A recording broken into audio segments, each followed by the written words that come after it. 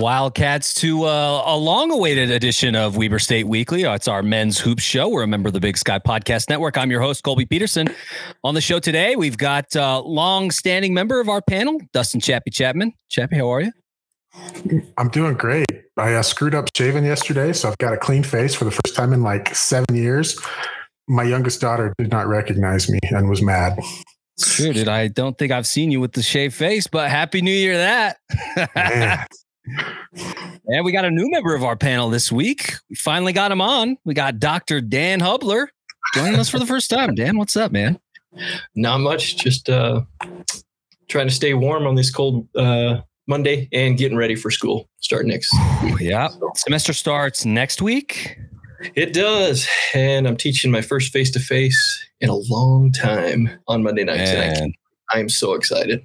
So long time. Well, fellas, I'll tell you that I am excited to go home to Nashville where it is not this cold because I'm getting pretty tired of 12 degrees. I'm going to be 100% honest with you guys up front. Going back to Nash Vegas. So we have a show for you all today. We got a player interview. It's been a while since we had one. So we're grateful to senior forward JJ Overton for joining us here on Weber State Weekly and talk a little bit about his journey from sunny San Diego by way of Saddleback College and UVU. Now playing his fifth season here at Weber State. So we're going to talk a little bit about that. And then we have a game recap. Had a couple of games over the weekend. Wildcats made the trip up to Montana, taking on the Bobcats in Bozeman, and then the Grizz in Missoula. So we'll talk a little bit about that. Then I've got a game for our panel. It's called Hot or Not. I've got my own personal takes. We're going to see if our panel thinks that they're hot takes or not so hot takes. But before we get into all that, want to encourage everybody to subscribe to the show, whether that's on Apple Podcasts, Spotify, Stitcher. I know Spotify just added ratings to their platform, I guess. So go in there and rate us, man. Whether you're on Apple Podcasts or Spotify, please go in and rate us wherever you're at. Give us 5 stars. Helps us to climb in the rankings and find our way into the ears of more Wildcat fans. We're also on social media. You can find us on Facebook, Instagram, and Twitter.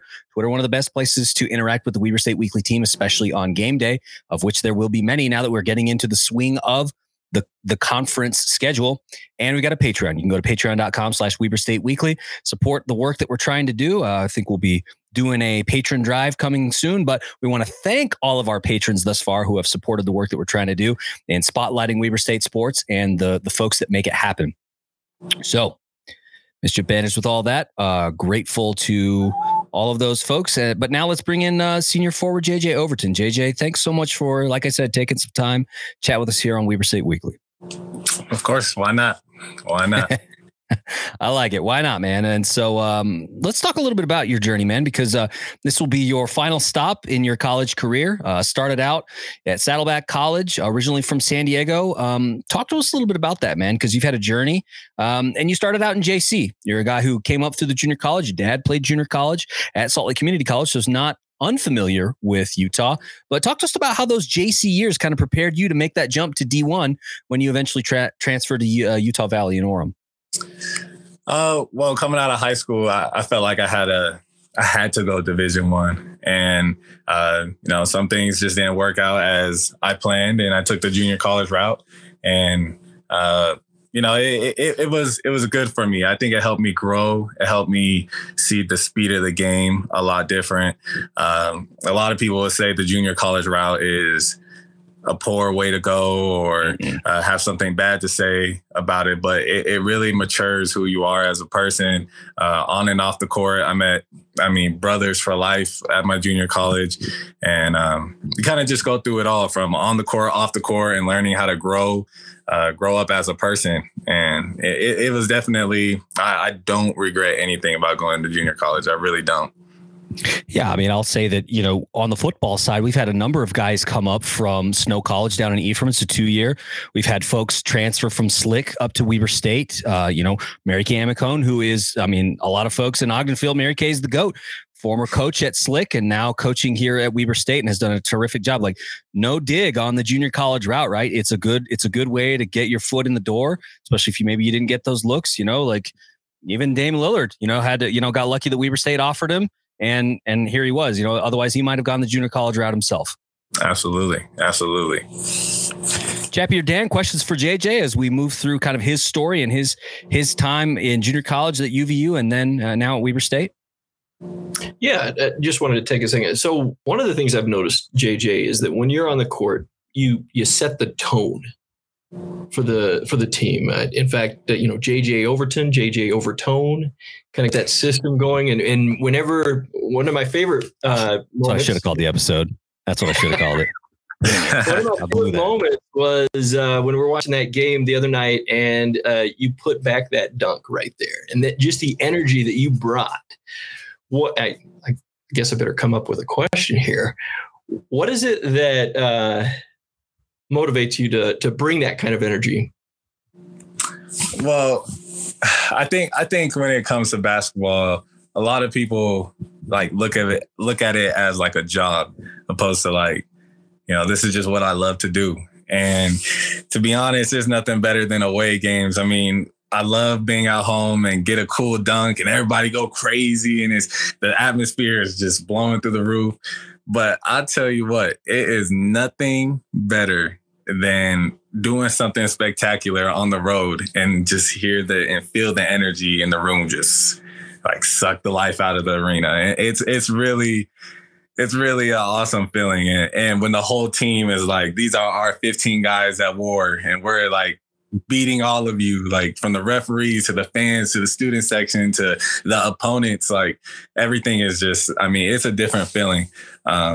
But I try to play the game the right way and try to do things that will help us win. I don't try to look for going for 20, 25 points a night. As long as we win, as long as we feel good about the win and I'm contributing to helping us win, that's really all that matters. And I just read the play perfect and was able to get a little spark out of it. So it is nice though whenever somebody, like you said, JJ, you put back a huge dunk like that, and then the whole crowd goes, "Oh, yeah!" And they know. It was quiet there. It was a little louder in my house. I startled our dog and my wife when that slammed.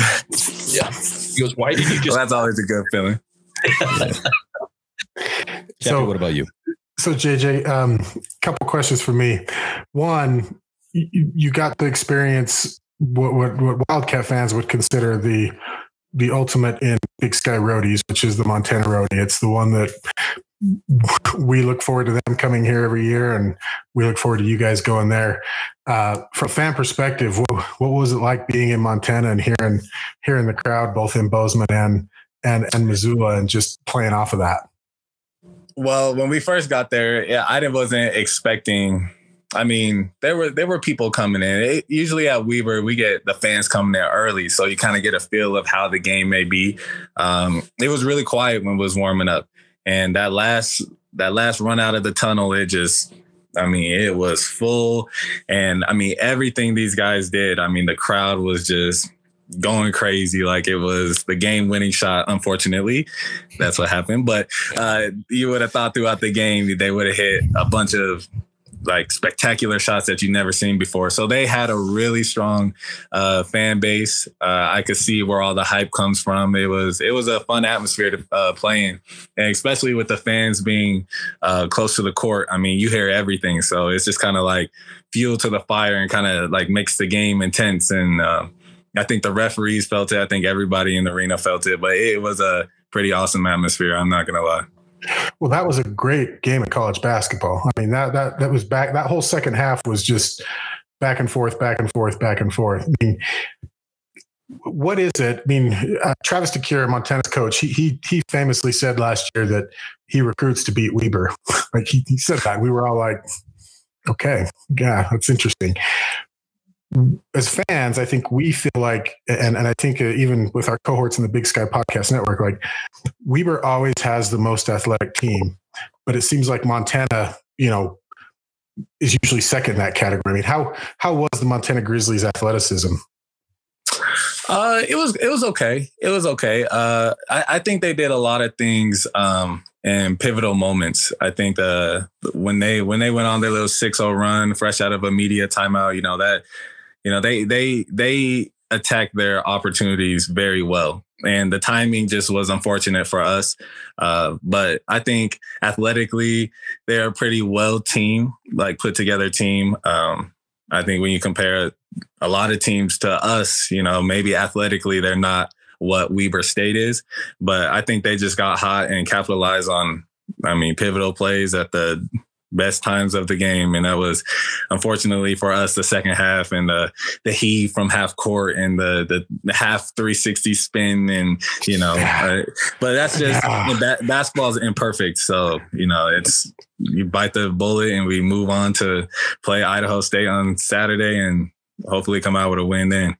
Yeah. That 3-point shot, especially the 3-point shot, was like, really? Like, come on, really? Yeah, I got front row seats for that one.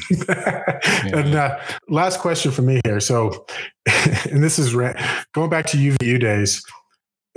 Mark Madsen being your coach, Mark Madsen famously did the Cabbage Patch dance. Did the players? Did you guys realize that moment? Is that a moment that you guys all knew about, him on stage when he won the title, dancing like a really bad white boy and make fun of him for it? Well, we really looked at Coach Madsen like he was the man at Stanford. Like from highlights and just videos we've seen, and he never really was super yeah, I was the man, it was kind of like a humble thing, but us players like to give everybody a hard time. But yes, one day we was on the road and I was talking to my dad and he was like, oh yeah, Coach Madsen did this with the Lakers and, that famous dance. And I was like, what dance does everybody keep talking about? So I finally brought it up in film and he was in the room and we were all laughing and he was just, he's a man of that moment. He said that was a very fun moment. He doesn't regret it. And I say, hey, that's all that matters because sounds like my life. It really does. Even if you're doing it and that's what you get to be known for, you're on stage after you won an NBA title doing that with, some of the greatest players to ever play in the NBA. So yeah, why not, right? Absolutely. No, he's definitely, Coach Madsen's awesome, man. And for anybody that meets him, you would really like him. You really like him. Down to earth guy, nicest person you'll ever meet. So that was it was definitely one of the highs last year. That was a really funny moment. So, but yeah, Coach Madsen's that guy. So JJ, I want to talk a little bit about that. You ended up transferring from Saddleback College after playing 2 years in JC, played 2 years down at UVU, played for Coach Madsen. Talk to us a little bit about your evolution as a player, right? Coming up from the junior college ranks, playing now in Division I, playing for UVU, playing for Coach Madsen. Talk to us about how that experience kind of shaped your game into what now we've seen in Ogden for the past, couple of months. Well, luckily I was grateful enough to really take my game from level to level, from high school to junior college to the Division I level. So I got to see all different types of pace and boxing one. I got to really learn the game in ways I never really looked at when I was in high school and I was younger. But going from junior college to Utah Valley, I figured out how to stick to my strengths and how to master my strengths and what I'm good at, but also learn how to do different things. And with the game of basketball changing at a rapid pace from 14-year-olds shooting from half court and stuff, I think there's a lot of lost art behind basketball. So just transferring and being around guys like Kobe and Dylan and, Zaire, all of them, I got to really study off of them. And playing them last year, I was at Utah Valley for 2 years, so I knew what I was good at Utah Valley. So coming here, I just had to kind of learn from them. How's the system? How do they have success within that system? And how do they score? Where are the open passes and such? And I figured being an older guy, having a lot of experience, I can learn from them to add on to my game, but also what can I do to help us win? And so it was a little adjustment for me mentally to be around different teammates than the ones I was at with Utah Valley for 2 years. So, but other than that, I just stay in the gym, man. That's it. At the end of the day, that's what it just comes down to. But I'm glad I made the move and I don't regret Weber at all. I've had the time of my life here, believe it or not. Yeah, man. So I wanted to ask you about that. Obviously you made the decision, you got your degree and chose to transfer as a graduate student. What was the deciding factor for you? Could have gone a lot of places, I'm sure, but you chose to come to Ogden. What was the deciding factor for you to say, I want to become a Wildcat for my final season? Well, when I was in junior college, Coach Daniels has been recruiting me for a very long time. I mean, since I was like a senior in high school, and I took the JUCO route, and I went to the JUCO Top 100 camp, and he was there. And all of last year, or my junior year, he started at Utah Valley and then went to Weber State. So he was the reason why I went to Utah Valley. So I'd stayed for 2 years, make sure I had the numbers to transfer, had the opportunity to put myself in the best situation.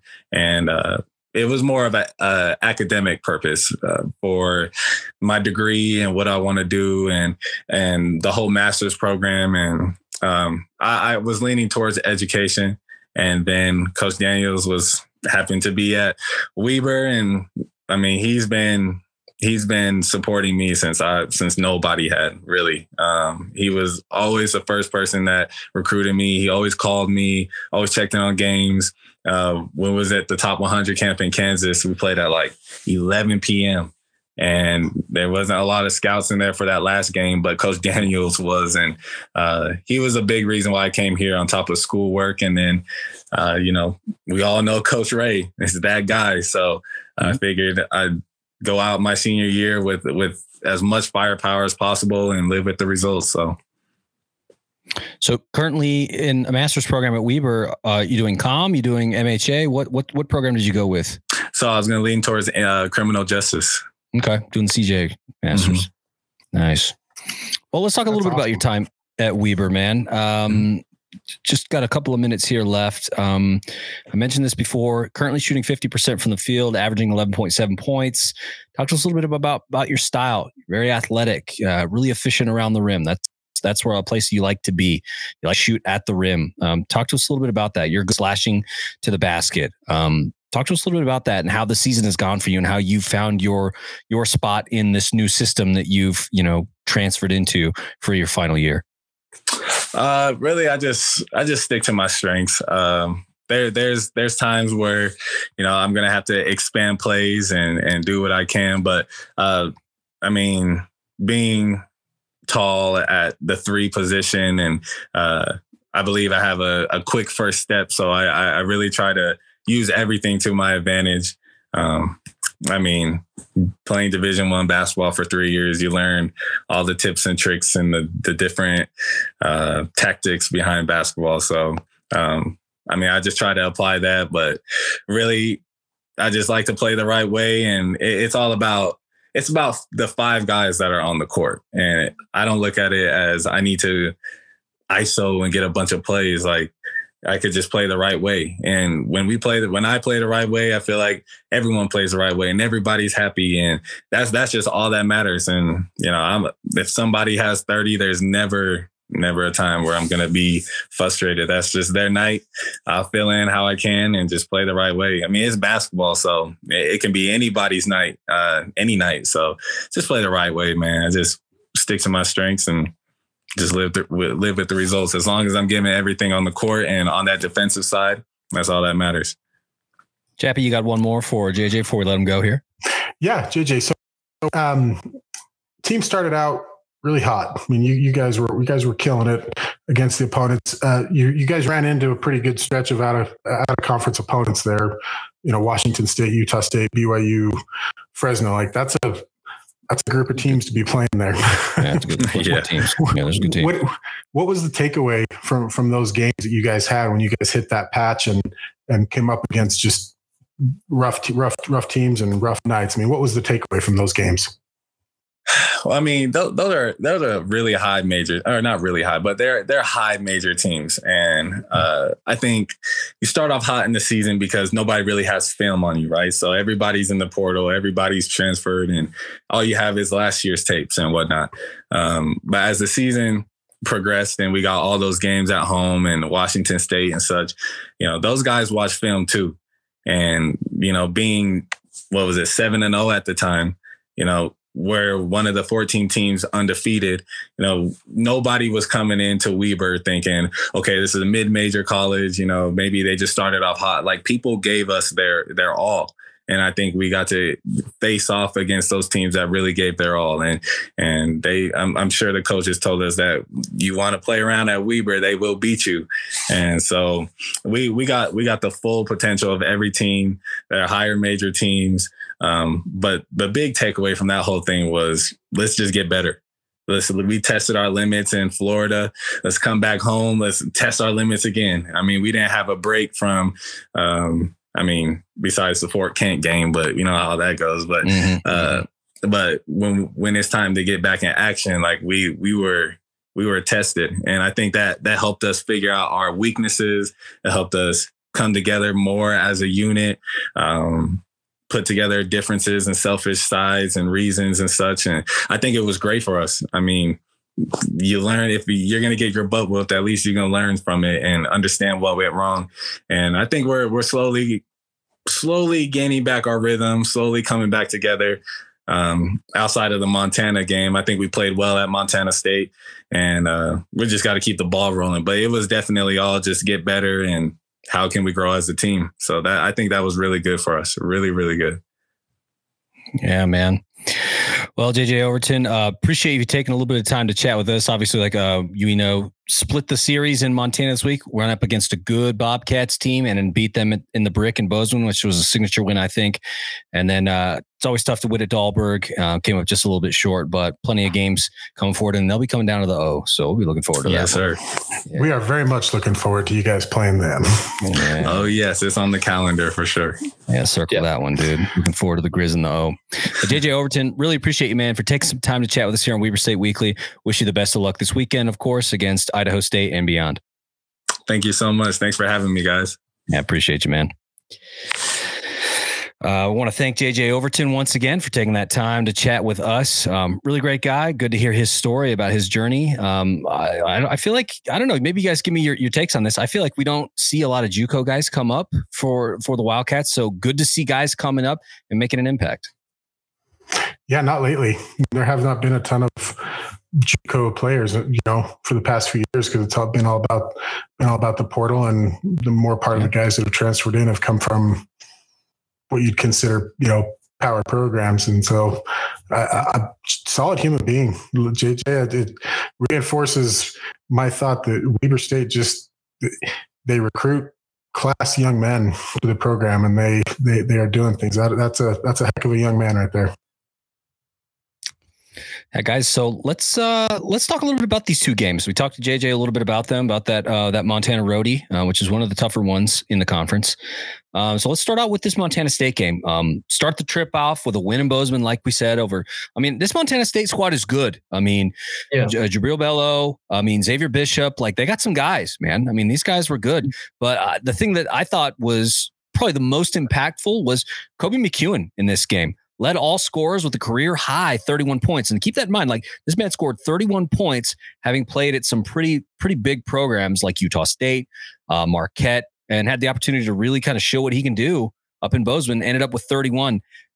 That's kind of the question I wrote in the rundown for you guys was, do you think teams are going to be kind of gunning for him as the season wears on, because they know what a threat he can be? Because he's had some really good nights, and like that Utah State game, he was a guy who was really, you saw it in the second half.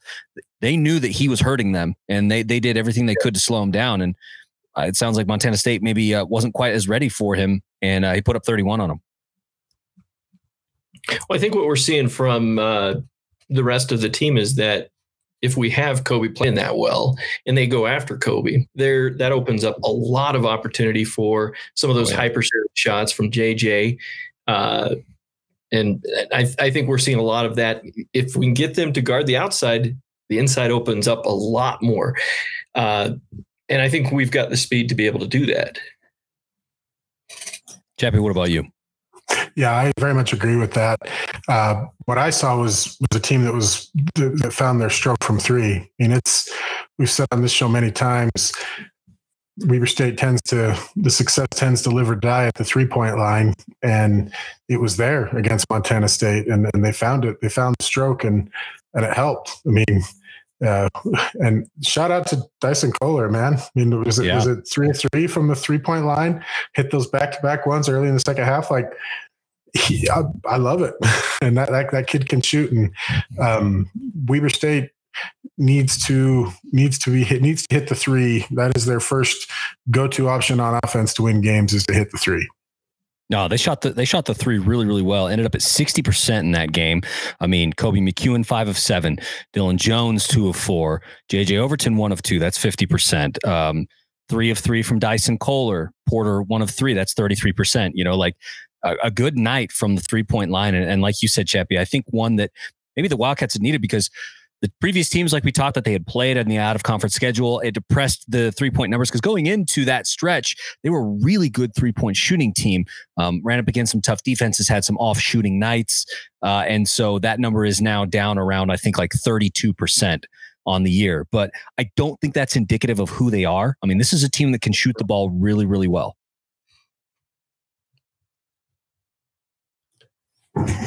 Yeah, no, I very much agree with that. And it was a good night. Weber State played a solid game. You can tell coming off of, the out of conference schedule, the murderers row that we mentioned there of out of conference games, that they wanted to, they came out with purpose against Montana State, and it showed. So I want to talk a little bit about the flip side of that. Talk about defense now. Bobcats are also a good shooting team. They're second best in the conference behind the Wildcats. They hit normally 45% from 2 and 35% from 3, but they struggled in this one. They only shot 37.5 field goal range, 15% from 3, so well below their average. Do you think it was an off shooting night, or the Wildcats kind of amped up their perimeter defense after learning some pretty tough lessons in that out of conference schedule? Dan, what do you think? I think that was the big part of it, was that they saw a lot of open threes that were in those out of conference games, and they fixed it. They addressed that. There's still going to be people that hit those threes that are guarded. That's okay. You'll take those. But if you're sitting there and you're contesting those threes, the odds are usually in your favor. Yeah, we'll talk a little bit about that in the next game. But Chappie, thoughts on the Bobcats struggling to shoot in this one? Because the struggles, I think, have persisted. I think they struggled to shoot in their next game against Idaho State, I think it was. Yeah, I have liked the Wildcats' defensive presence the whole season. I mean, Utah State and BYU both were games where it was angering, because it was like for 30 seconds of the shot clock, we were playing outstanding defense, and then it was good. Something would just open and whatever. But I have felt the whole year the Wildcats knew how to lock down on D. They get their hands up. They make steals. They're all over the place. So I feel like Weber is a very good defensive team, and it showed against Montana State. And even though, Jabril Bello, he's a heck of a ball player. I liked him last year when we watched him in Ogden. He was good the other night. Even though he had 22 points, a lot of it came from the free throw line. Like I felt like Alex too, especially, played him well. Like I felt like we did okay well against their big man. Yeah, and especially a guy who is as physical as Bello is, because I mean he's physical. He only has logged 7 rebounds. I mean, and I think that's saying something. That's good positioning, and getting guys out there. So only 7 rebounds in 35 minutes and drawing 4 fouls. Pretty good numbers against a guy who is a very I guess he's the Isaiah Fonse for their hoops team, because man, that man likes to play in the post. The other thing with these 3-point shots that the opponents aren't being able to make, the other thing that Weber's really good at least they have been the last couple of games, is they're not giving them second chances. The rebounding, the hunger that they have for getting that ball on defense once the first shot's up is something that I look for. And there have been years where I've been in the, watching the games there at the D, and I'm like, why don't they get the rebound? That's not something I'm asking a lot of this year, because whenever they're playing defense, they're usually getting that rebound. They're not allowing a lot of second chance shots. Yeah, that's we'll talk about this. This is my highlight for the Montana game, but that is, I mean, Dylan Jones is, he's sucking every rebound that's available anywhere, if it's even remotely available. He's doing his best Paul Millsap, Dennis Rodman impersonation, and just sucking up the rebounds wherever they are. Yeah, I mean, and that's one of the big reasons why he has gotten 3 conference players of the week in this early season, right? I mean, he's rebounding the ball. He's also scoring. I mean, double machine, like, and he's getting steals, like do it all DJ, like he's doing it, man. And so I'll have more about that, but let's talk a little bit about, got the dub, ended up beating the Bobcats by 10 points in the Brick, which was, like I said, a quality win, because that is going to be a tough team. I have them as a top 4 team in the conference. And to get the win on the road against them is big, but then of course taking the trip to Missoula, which is always a difficult one. So I wrote in the rundown, Grizz, Dahlberg, Wildcats lose by 2. It's tough, man. So, I mean, always a struggle to get dubs in Missoula, guys. What stood out to you in this one?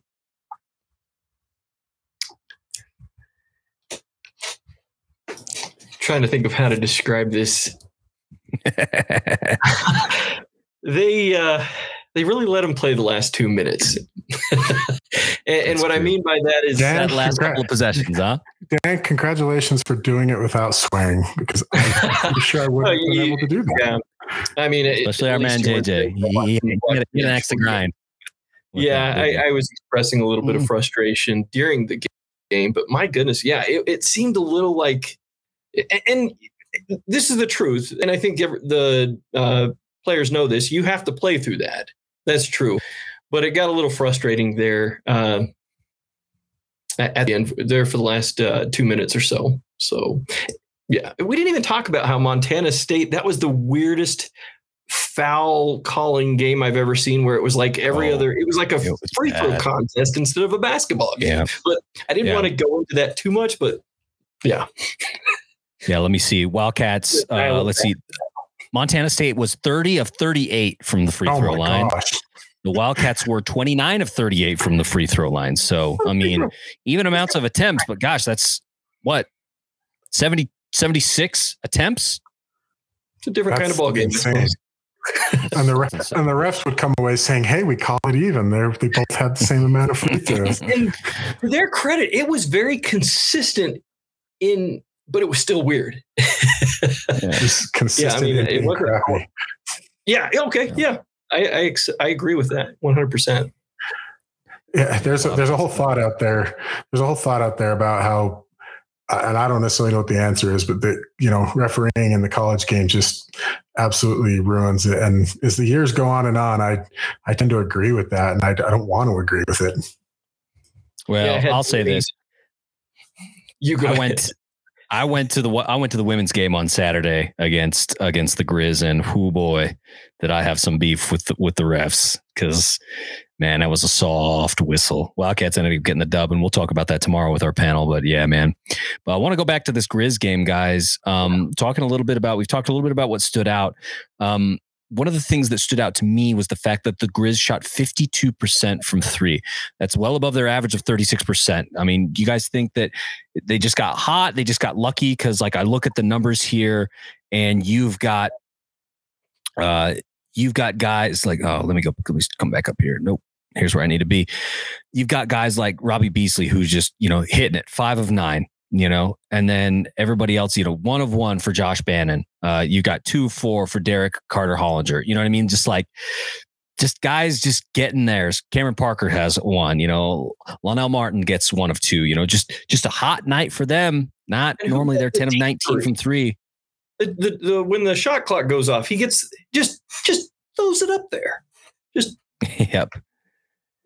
And a shot like that is the difference in the game, obviously, right? Because Wildcats end up losing by 2 on a turnaround, throw it in kind of thing, and then not able to get the 3 on the other end. Chappie, what about you? Thoughts on the 3-point shooting from the Grizz? An anomaly or just another lapse on perimeter defense for the Wildcats? Still working on that aspect of the game. Yeah, they're still got to work on that. They got to get the guy, the perimeter. We're referencing BYU and Utah State and Fresno too. Like when they were letting the shot go in, it was always that last pass to a guy on the perimeter. So whatever it is, Weber still has to figure out how to defend that. But Travis DeCuire, man, like that guy knows. He knows, JJ mentioned guys watching film. Like, I feel like that coach spends like his entire year watching Weber State film. And this is like the only game that he prepares for, because he knows that it's going to be, if you beat Weber, you win the conference. So whatever it is, man, he gets his guys up to play Weber. Yeah. And I mean, if you, I can't remember, I think there's this, if you're not following this guy on Twitter, go do it. This guy named @WeberHoops. He's on Twitter and Instagram, been posting a lot of good stuff about historical Weber State stuff. But he had a tweet the other day that noted the fact that between the Grizzlies and the Wildcats, they've won some 57% of conference championships in the Big Sky. Like, makes sense that DeCuire is like, listen, if I want the conference championship, it's I'm probably gonna have to beat Weber at some point. And so if I do a good job there, I've got a real shot, right? Because we have these ups and downs where maybe it's North Dakota one year, and we saw that, right, with the Wildcats face the Fighting Hawks in the championship game, or EWU has had their couple of years now, and they're a scrappy team, but maybe not a contender. Then you've got SUU, who seems to look good, or Northern Colorado looks good. They're going to have those up and down years, but you're probably going to see the Weber State Wildcats in the top 4 in the conference, and you're probably going to see them in the conference tournament. And so you got to make sure that you are ready to beat them. And DeCuire always seems ready to beat them. Well, they definitely. Last thing. Sorry, guys, go ahead. Oh, I was saying they definitely brought their A game. So yeah, and they do, right? Like, it's tough to win at Dahlberg, especially if you're a Weber State Wildcat fan. I think what was the numbers in Randy's career? Has only won in Missoula like 4 times. It was pretty low. It's tough. Last question, guys, before we move on to our final segment. Montana is the worst team in the conference at guarding the 3-point line. They are the worst. They give up 39% from 3-point range. But the Wildcats shot just 29% from, and that's a little bit lower than, the average, like I said, is 32%. I think that number is a little bit depressed because of some rough showings against some really good teams. I think that we're more a 35-36% at least 3-point shooting team. But gosh, I think that that's probably the secret to beating the Grizz when the Grizz come down to the O and play in the Purple Palace. Do you guys agree? Do you think that the 3-point shot, should it fall, is going to bury the Grizz when they come to Ogden, or will they be ready? I think we can take them. I think a lot of what is going to happen with the 3-point shot, so much of that is right here, right? It's in the mind, and it's getting in that mindset of not overthinking it, getting in that groove. And that can be a challenging thing. And I think I saw a few of those shots there in Montana that I would say where some of the players, you can almost feel like they were overthinking it, like they were over prepared for it in a way. And they just have to trust and go with the flow on that. And I hope they get that. I think they will. But I think a lot of that comes down to what happens on the inside game. If we can get some of that inside, if we get those passes to 2, if we can get those passes to Carlson, get a few of those shots in there, keep them honest on the inside, that will definitely open up to where they have a little bit more of a routine and get into a rhythm there at the 3 line. Yeah. It helps with the spacing immensely, right? To have that good inside game where you have to be able to guard. And so then got somebody like McEwen or Dylan Jones or Zaire Porter out there ready to hit that 3, and the nice thing is we got bigs who can also stretch the floor and shoot the 3, and Cody Carlson and Dante Bassett. And so a lot to like from the 3-point line for this Wildcats team. All about finding the opportunities. And we haven't mentioned Sigu at all, who was absolutely dynamite. One of the things I wanted to mention about Sigu that I saw in the Montana game that I thought was just fantastic was when he was driving right in there in that inside game and pulling up and taking those jump shots, he was keeping the Montana defense honest and keeping them on their toes. And it wasn't the 3 that got him there. It was driving inside, hitting those layups and hitting a couple of those pull-up jumpers that really kind of changed the dynamic in a good way, I think. And so I don't know, I'm not one to judge what one's strength is and not, but I did notice that. And I thought that was a great thing that he did. Yeah. So on the topic of watching film, as JJ Overton mentioned, personally, I think that the key to Weber State shooting well from 3 is Sigu. Like when he's hitting for 3, it's like the whole team is hitting for 3. But, a couple of stats, he was 0 of 1 from 3 against Montana State, and he was 1 of 2. No, he was 0 of 1 again from against the Grizz. So he's not shooting for 3, and I don't think that's by accident. I don't think it's that he doesn't want to. I think it's the teams are taking that away from him. Right. Yeah. So now it's going to be counter coaching of, okay, we know that they're doing this to take him out of 3-point rhythm. How do we now find a way to get him open so he can hit those? Because to me, the games where Sigu is hitting from deep, it seems like everything clicks for us, especially from 3-point range. It seems to get everybody else hitting as well. So coaching is a chess match. I mean, it 100% is a big chess match. And for whatever coaches are doing right now to take that 3 away from Sigu, and we saw it again in the games, the stretch, the Washington State, BYU, Utah State, Fresno State stretch, we saw that exact thing happen. So now the chess match just has to evolve. We have to figure out how to get Sigu the ball, or like Dr. Dan was saying, get him involved by driving the ball and kicking it back out. Like there is now a counter move to be made with Sigu to get him back involved in the offense somehow. Yeah, because like we said, we saw last year how absolutely dynamic he can be when he's hitting shots, like you noted, Dan, driving into the paint and either hitting some of those nice soft touch shots, flying up over the outstretched hands of the defense, or spreading the floor with a full complement of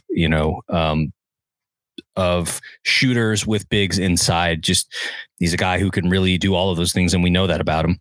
It's just a matter of getting him involved, I guess, or figuring out a way to counter coach, like you were saying, Chappie, giving him those kinds of looks and opportunities, because we know that, given them, he can definitely hit them. Just pulling up some of his numbers right now for this season, because it's been a little bit quiet for him, even though he has been starting, averaging right now. I mean, field goal percentage, not bad, shooting 44% right now and shooting 36% from 3. So it's not like the shots that he's getting aren't falling. When he's getting them, by and large, they're falling, shooting 72% from the line, averaging about 10 points a game, right? If you bump that up to 12, 14, I mean, or a little bit more, I mean, very, very dangerous, right? And he's quietly getting these points, got 10 points or 6 points in the Montana game. Okay, 3 points in that game. But like you go back to the Utah State game, he had 16 in that game, right? The Portland State win had 17 in that game. Dixie State 23, Green Bay 20. I mean, so he's had opportunities to contribute. It's just a matter of getting them there. Sigu needs to me, when Weber State is playing best, it's when Sigu has about 15 points, right? Him getting 15 points in a game seems to just make everything around it better. But quick shout out though, last note for me on the Montana game. Dylan Jones with 17 points and 16 rebounds. Like, that is the most do-it-all DJ score line of the season. Like, it's when somebody's like, a guy got a double-double, like 10 points and 10 rebounds is one thing, but like 16 rebounds, and he's never the biggest guy on the court. Nope. It's absolutely amazing. And I love watching that guy play basketball. Yeah, I mean, the next closest, Josh Bannon for the Grizz had 10. You know what I mean? Like, just a great performance by him. Only thing that has me worried, 40 minutes in that game. Yeah, you can realize all of our games. Wow. Yeah. All right, guys. Obviously, I think a pretty decent trip, all things considered, up in Montana. Beating the Bobcats in Bozeman, falling to the Grizz by 2 in Missoula. You hate to see it, but a good showing from the Wildcats. So we'll see what the non-conf brings when the Montana teams come down to Utah and play in the O. But now let's talk about let's do our C block. Hot or not? I've got some takes for you guys, and I'm going to see if you guys think my take is hot or not. So let's start out with the first one. Dan, since you're the first time on here, I'm going to let you go first. My take is Weber State will not finish as the regular season champion and the number 1 seed. Is that a hot take or maybe not a hot take? It's not. You're breaking my heart. You gotta believe. So not a hot take, or it is a hot take? You're gonna have to explain a hot take. Hot take as in it's a bad call or a good wow. Call? We're getting academic here, Colby. Yeah, we are getting academic. So hot take being, I'm going to go out here and say something, and I'm going to think I'm right, and you're going to look at that and go, man, that probably isn't going to happen. But if he's right, man, that's something. Okay. Like, yeah. All right. Yeah. I expect him to win. So I guess then it's a hot take. So it's a hot take. Okay. Yeah. Chappie, what about you? You think the Wildcats not being regular season champs is a hot take or not? Yeah, I do. I mean, you think it's a hot take? I do. I think the Montana Roadie tends to be like our litmus test for the season almost every year. Yeah, it's tough for sure. We still have the. Did I read correctly that the Roadie is EWU to NAU? Is that the weekend series? I believe that is the weekend series. That's going to be a rough one for a lot of teams. Yeah, that is to go from Cheney to Flagstaff on a Thursday, Saturday. Woo! Ouch! It's a big change. I thought I saw Brett Hine tweet that out, and I was like, "Ooh, that's a rough one." But either way, I mean, SUU could be something this year. Maybe SUU and EWU are really the only other two teams I have any concern with in the conference. So Montana State is your litmus test road series, and we split. And as the ghost of Sean Lewis will say here on the show, since he's not here to say it, win at home, split on the road, especially in the Montana Roadie, and they did it. So yeah, I expect we're going to be more athletic than anybody in the conference. It's going to come down to us having how many nights where we're not hitting the three. Yeah, so looks like no, that's not the case. February 10th, the Wildcats take the trip up to Cheney. Then the 12th over to Idaho to take on the Vandals in that fancy new facility they got up there. That's the road. That's the roadie you want. Then that's not too bad. Yeah, I mean that's a pretty doable roadie, and it makes sense, right? All right, guys, I'm going to move on to the next one because we're running out of time here on the show. Dylan Jones will win Conference Player of the Year. Is that a hot take or not a hot take? Dan, what do you think? I struggle with this definition. He's going to win. He's going to win, so not a hot take because hey, it's happening. Yeah, water's wet, the sky's blue, and yes, Dylan Jones will win Conference Player of the Year. I mean, 3 Conference Players of the Week, and we're not even halfway through conference play yet. It looks good. Chappie, what about you? So I'm going to say this at the behest of Dylan personally seeking me out at games and pounding me on the ground, but I'm going to say that it's not a hot take. It's not a hot take, and it's not that I don't think Dylan Jones is worthy of it, because he is.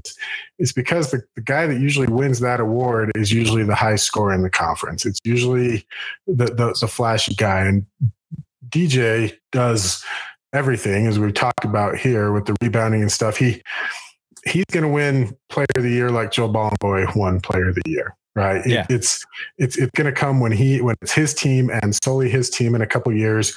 And he is absolutely dominant on the court, the dominant presence for Weber State. He's not scoring enough right now. He doesn't need to. So to me, that's why he doesn't win it. It'll be the kid from SUU, or it'll be somebody else that's putting up big gaudy numbers. Well, right now that person is Northern Colorado's Dalen Counts. I mean, kid's got a lot of highlights out there.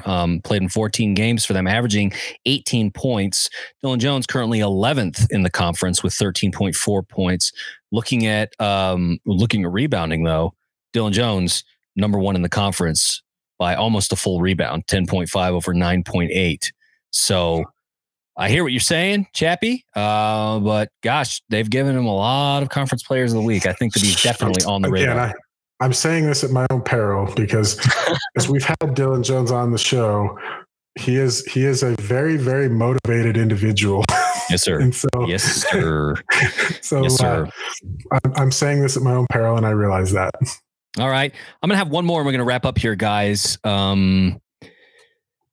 Kobe McEwen will lead the conference in scoring at the end of the season. He's currently in 3rd place. Is that a hot take or not a hot take? I am such a homer. I think he could do it. Yeah.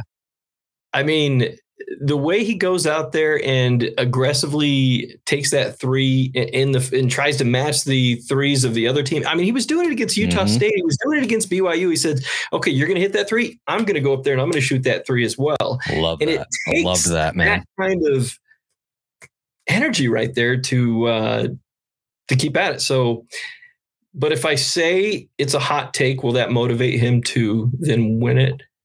Yeah, I'm going to say it's a hot take just in case the outside chance that he hears this and he's like, okay, I'm going to prove Dan Hubler wrong. And then he does it. So, yeah.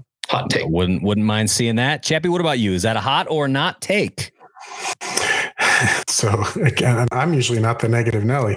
I'm going to say it's a hot take only because I feel like Kobe, with the team that we have around him, with the athleticism and the scoring potential that we have around him, we don't need him to be the conference's leading scorer. This isn't going back to the days where we have, Jarek Harding days, and even, before him, where it was the hero ball type situation. Like, we don't need him to do that.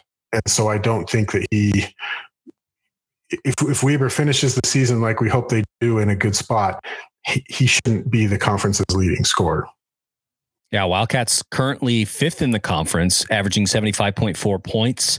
Behind number 1 is Southern Utah at 78.4, so just 3 points behind them. But the Wildcats have actually scored more points. They've scored almost about 40 more points on the season than the Birds have. So, I mean, you're right. That doesn't mean that I don't think Kobe's like by far and away the most athletic guy in the league and can take anybody in this league one-on-one right to the rack. Yep. He like, you saw him on Saturday, over on the right corner angle where he just drove the Montana guy into the ground and took it to the hoop. And it was like, ooh, man, that's spectacular. It's fun to watch. That's a move. Yeah. That's a good point. All right, fellas. It doesn't need to be a high scorer because we have so many scorers on this team. Well, very well distributed. I like that. Yeah. Definitely a nice thing to have, because then, come conference tournament time, coaches aren't scheming, okay, we just need to shut this guy down. And then, sort of like, I feel like a team a couple of years ago with Jarek Harding and Cody John was like that, where it's like, okay, if we can slow down Cody and Jarek, the offense is really going to struggle and they will, not be able to find the points that they'll need to beat us. And we'll be able to do that. We definitely saw that. This team is not like that.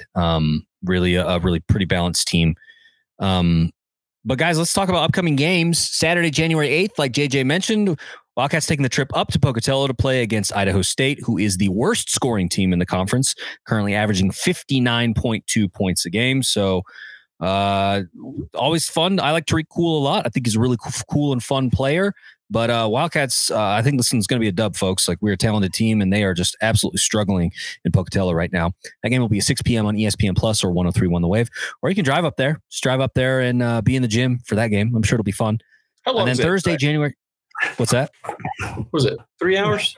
No, not even like an hour an hour and a half. Hour if you're going 90. Yeah, it's not. Hypothetically speaking, so. Yeah, if you were so inclined to, go fast, Pocatello is a lot closer than anybody ever thinks that it is. By the way, Colby, can we start a hashtag that's relegate the Bengals? Like, are they good at anything anymore? Like, so they are defending conference champions in women's basketball. They will be taking on the Wildcats in the D on Saturday. We'll talk about that tomorrow in our women's hoops game.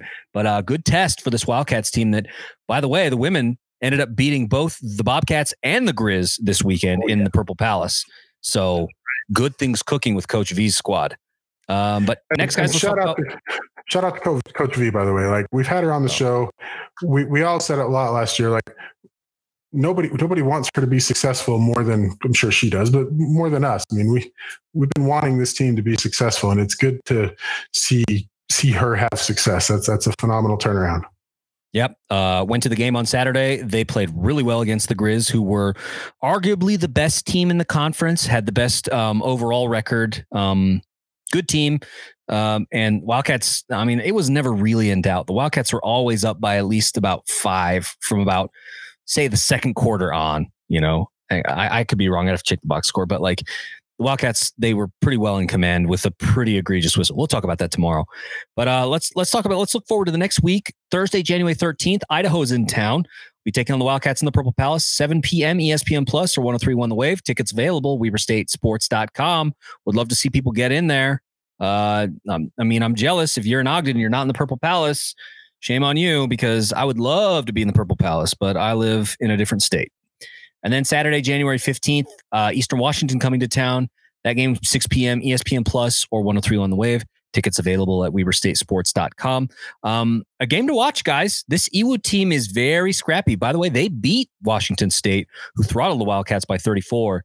A scrappy team. This will be, I think, a hard-fought game. I think this one will be close.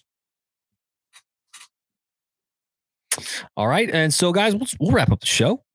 Got any questions? Got an idea? Want to talk to me? Email me. WeberStateWeekly@gmail.com. You can get us on Facebook, Instagram, Twitter. We've got a Patreon, patreon.com/WeberStateWeekly. And I haven't been doing too much with the blog lately. I've been pretty busy at work. WeberStateWeekly.com is the blog, but not a lot of new content there lately. So that's it. We'll wrap up the show like we usually do, fellas. We've gone a little bit over today. We'll say it. Weber State, Weber State. Great. Go Wildcats.